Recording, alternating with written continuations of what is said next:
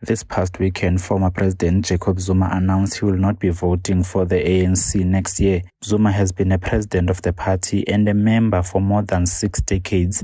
Political analyst Dr Ongama Mtimka shares his insights. So far, there are 2 strands within the ANC that have characterized the response of the party to this. There's the one that President Cyril Ramaphosa led impromptu interviews that he did, wherein he emphasizes the rights of President Jacob Zuma to freely associate and vote for whom he wants. And then also the characterization by the KZN ANC leadership of the party disciplinary issues that former President Jacob Zuma has contravened. And I think both of them are right, that it is not within the framework of what is considered responsible conduct for ANC members or acceptable conduct for ANC members. And therefore, his behaviour is in contravention of the rules. So far, the ANC has had a tactical approach to the response to former President Jacob Zuma. The national leadership sort of brushed it off, as evidenced by former President Cyril Ramaphosa's preemptive comment about the launch, before the launch, and then afterwards.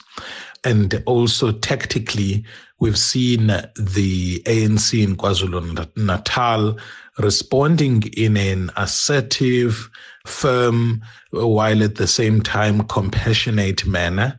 And I think that approach is understandable.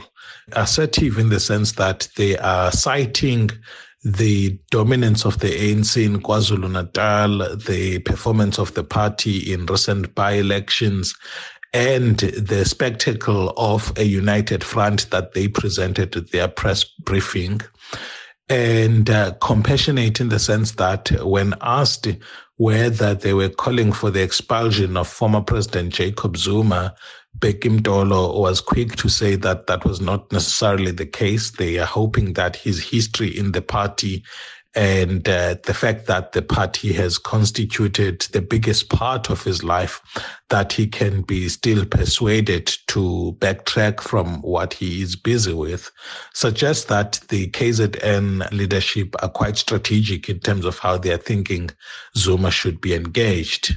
The announcement will definitely impact the ANC. KZN is a hotly contested province.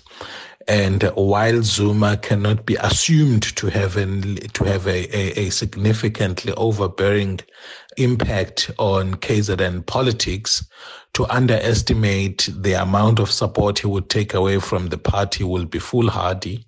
I think that there will be some impact, even though this united response by the ANC and its alliance partners in KZN helps to minimize the extent of that loss of potential support due to the Zuma politics. The ANC at a national level can learn a lot from how KZN is responding to this. It is bold, it is assertive, yet at the same time is demonstrating understanding and a need to continue to engage Zuma.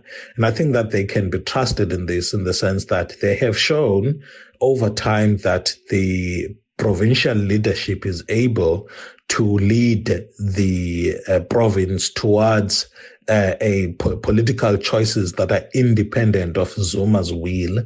This started from during Sihle time, and Siboniso Duma and his provincial executive were quite interesting in the sense that during the campaign trail, they came across as very supportive of former President Jacob Zuma, while at the same time, once they got into office, they showed a significant degree of independence, starting with Siboniso Duma's intervention at the end of the KZN provincial conference, to choosing their own candidate leading to the national conference, notwithstanding Zuma's sharing of what his preferences were. and also this latest stance by that provincial leadership. It does show that they have nuance enough, they have behavioral complexity enough, and that they have enough will to try and be assertive about where they want to lead the party devoid of Zuma's preferences, while at the same time not showing a vindictive politics towards Zuma. Zuma was mum about his role in the Umkhonto Sizwe party, saying more would be revealed in the new year. Reporting for Times Live, I am Bulelani Nonyukela.